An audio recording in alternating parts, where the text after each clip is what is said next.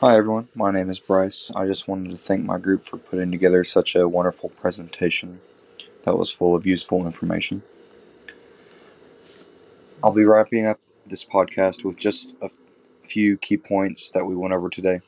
The technology of GMOs is growing exponentially. Using this technology in a safe and efficient manner is very important for the survival of people in the upcoming generations.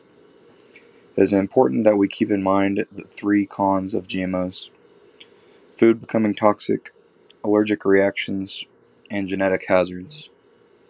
If we don't keep these things in mind, GMOs may do more harm than they will do good. However, it is just as important to keep the pros in mind as well.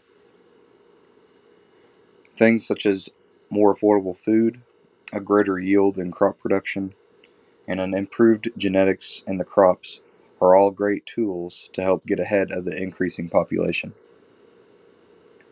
It's crazy to see how often we are exposed to GMOs every day.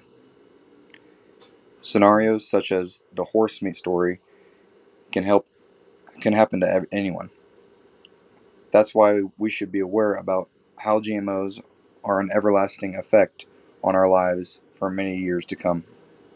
Again, I'd like to thank this group for such great information that raises awareness to the GMO controversy.